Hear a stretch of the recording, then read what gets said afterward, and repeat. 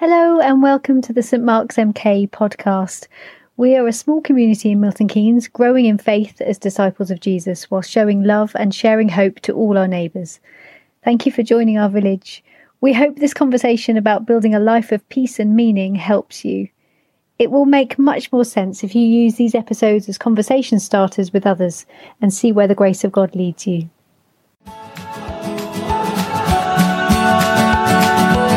So the other day I was syncing the Kindle app on my tablet. And so I want to paint a really clear picture of this. I'm in one room in my house on my desktop and I have to delete some books from my tablet, from my Kindle app, and put some other books on. I only had a certain amount of storage. So I deleted some books that I'd read and I chose some books that I wanted to put onto the app and I pressed sync. And then this little message comes up on my computer screen and it says, "We apologise, it may take a second for your devices to sync."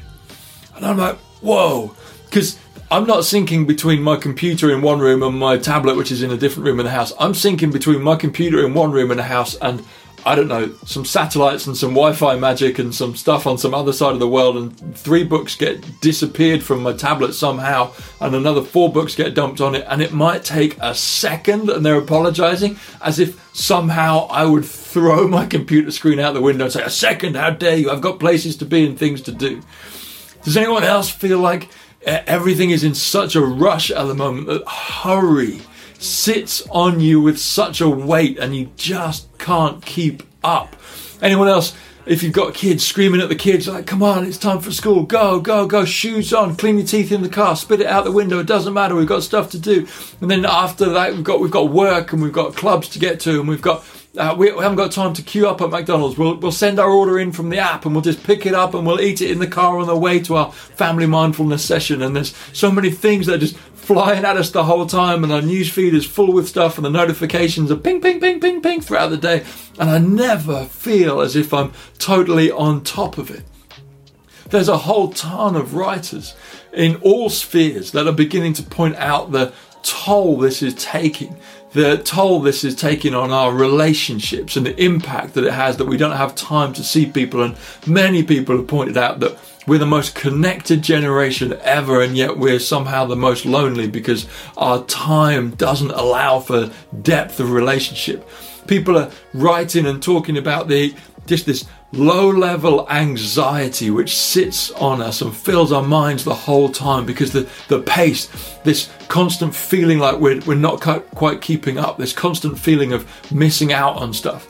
People are writing about how it's affecting our productivity and how much we're able to work. It's affecting our creativity and how much we're able to create new songs and art, and how much we're able to enjoy just the time around us.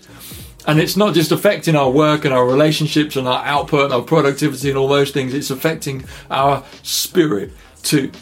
There's this guy, a pastor in America called John Mark Comer, and he wrote this brilliant book. I'd absolutely recommend it. It's called The Ruthless Elimination of Hurry. And in it he wrote this. He wrote, "Hurry and love are incompatible. All my worst moments as a father, a husband, a pastor, even as a human being, are when I'm in a hurry." Does anyone else crave rest? Does anyone else have a nagging sense at the end of the day that they didn't do that relationship well because hurry forced them to snap too quickly? Does anyone else sense that they're maybe not enjoying meals, rather they're just functional refueling pit stops, and you haven't sat down for a long time with friends and laughed until your belly hurt at old memories? Does anyone else feel like there's a list of things that you want to do but never seem to be able to carve out the time in which to do them?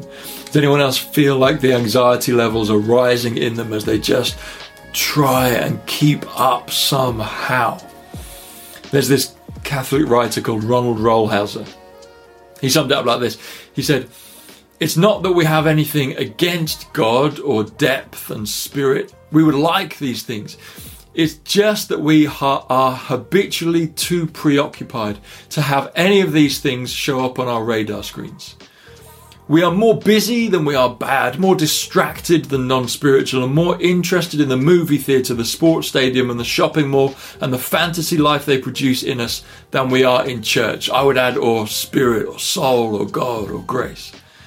He goes on, pathological busyness, distraction and restlessness are major blocks today within our spiritual lives.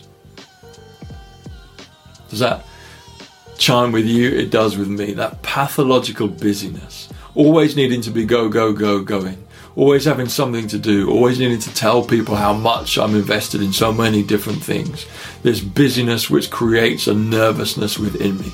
I want to be somehow a non-anxious presence in the world. So if busyness and hurry are the problem, what's the solution? We'll look at that next time. Thanks for listening. Keep the conversation going with friends and join us anytime. Have a look at stmarksmk.com to see what our village is getting up to. You're so welcome to join us. Until next time, be blessed by the giver of peace.